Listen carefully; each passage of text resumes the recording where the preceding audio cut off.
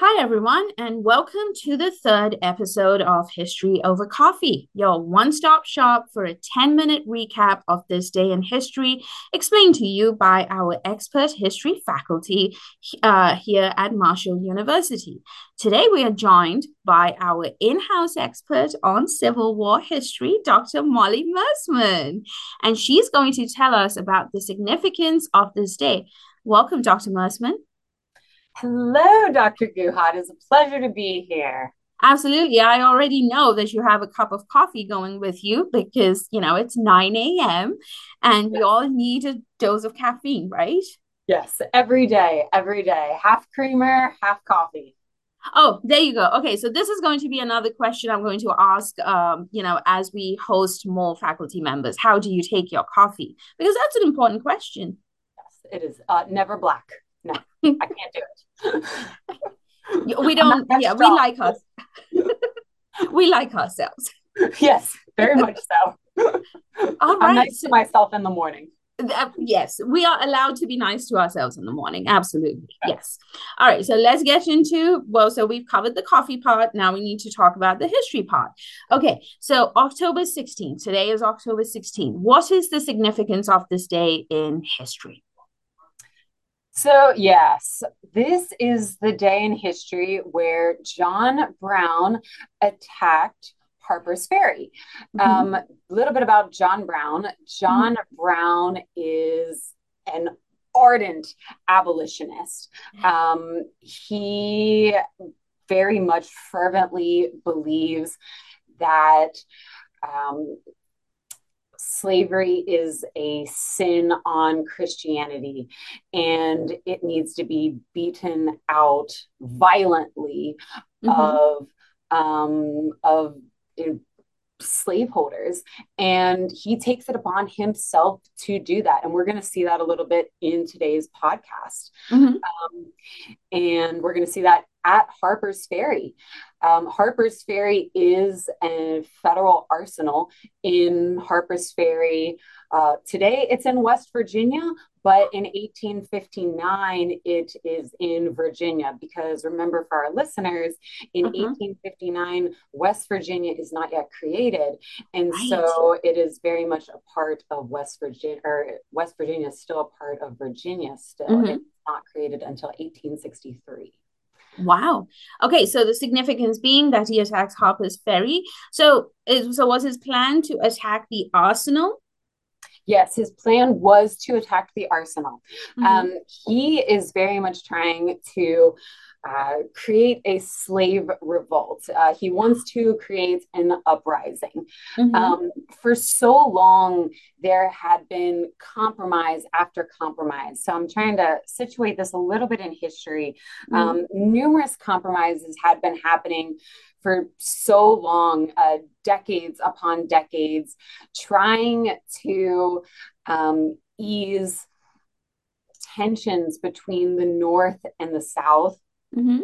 and over the expansion of slavery.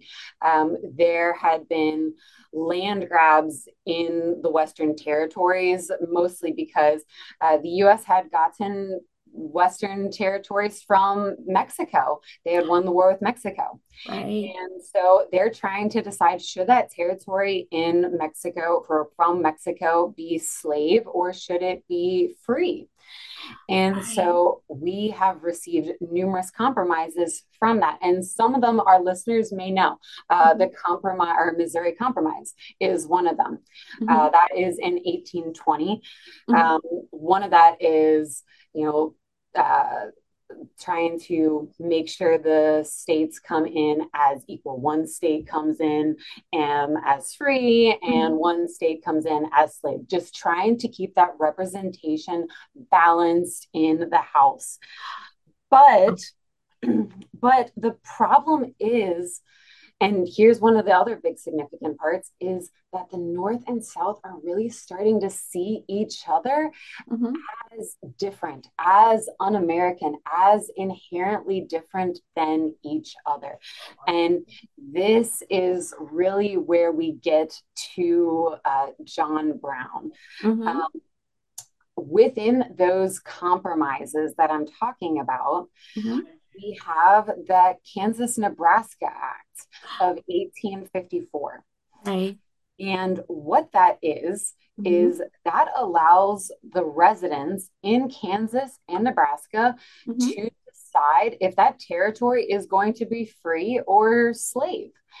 And so those residents, all those settlers who are out there, they're going to decide if it's going to Right. be free or slave. Right. So everybody rushes on out there to determine this. Right.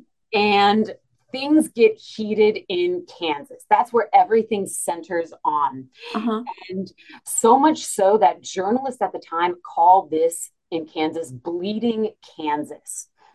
And this is really where I first introduced to my students John Brown himself. Mm-hmm. Because Okay, sorry. If I can just take a step by back all for a means, second, sorry, because I'm just getting so caught up in all this interesting stuff that you're telling me that please, I'm like, I have so many questions, as I'm please sure our go for it. listeners do too. Okay, so these I'll take it just step by compromises are step. being reached while you take a sip of coffee, obviously. So as these compromises are being reached, what can you give our listeners and me a little bit of a historical background to where we get to John Brown and him just saying, I'm assuming him just saying, I'm going to take matters into my own hands. So mostly this just stems from him being such an ardent abolitionist Okay. because of this. Okay. And he feels like the sin of slavery just needs to be stamped out violently. Uh, Okay. and we do see this in Kansas. Mm-hmm. He will take his men, and this is, I wouldn't say a trial run in Kansas, Mm-hmm. but he takes men to Kansas, and this is kind of where we first see this happening. Mm-hmm. Um, and he takes 7 followers to Kansas, and in retaliation Mm-hmm. for an attack on a anti-slavery settlement called Lawrence, Kansas. Okay. It's actually called the Sack of Lawrence. Okay. John Brown is so fired up about this that Okay. he ends up going to Lawrence, Kansas, Okay. or Potawatomi. I'm so sorry. So John Brown goes to Kansas, Mm-hmm. and what he ends up doing is he goes to a pro-slavery settlement, and he drags 5 pro-slavery men from their homes and essentially like hacks them to death. And this is in 1856. Mm-hmm. Um, After this, Mm-hmm. he flees back east. Mm-hmm. And this is getting him thinking. He's now starting to think, how could he really, end slavery once and for all? Okay. And this is getting him on his thought train about Harper's Ferry. He is starting to put the links into place for Harper's Ferry. Mm-hmm. And really, over the next 3 years, he's thinking about Harper's Ferry up until he initiates it in 1859. He's garnering funds and supplies from abolitionists Mm-hmm. in the North. Mm-hmm. And on October 16th, 1859, he puts his plan into motion. He goes along, 21 loyal followers go to Harper's Ferry. Mm-hmm. They take the arsenal on October 16th, 1859. I mean, initially they're relatively successful. They Right. take the arsenal, Mm-hmm. they cut the telegraph wires, they'll take white hostages, they send their men out to incite other enslaved persons and say, Mm-hmm. come and join us, even though they really don't. Not many people come and join them just out of fear of retribution. They've seen other slave rebellions, and they know what happens Right. afterwards. Right. And so initially they're very successful.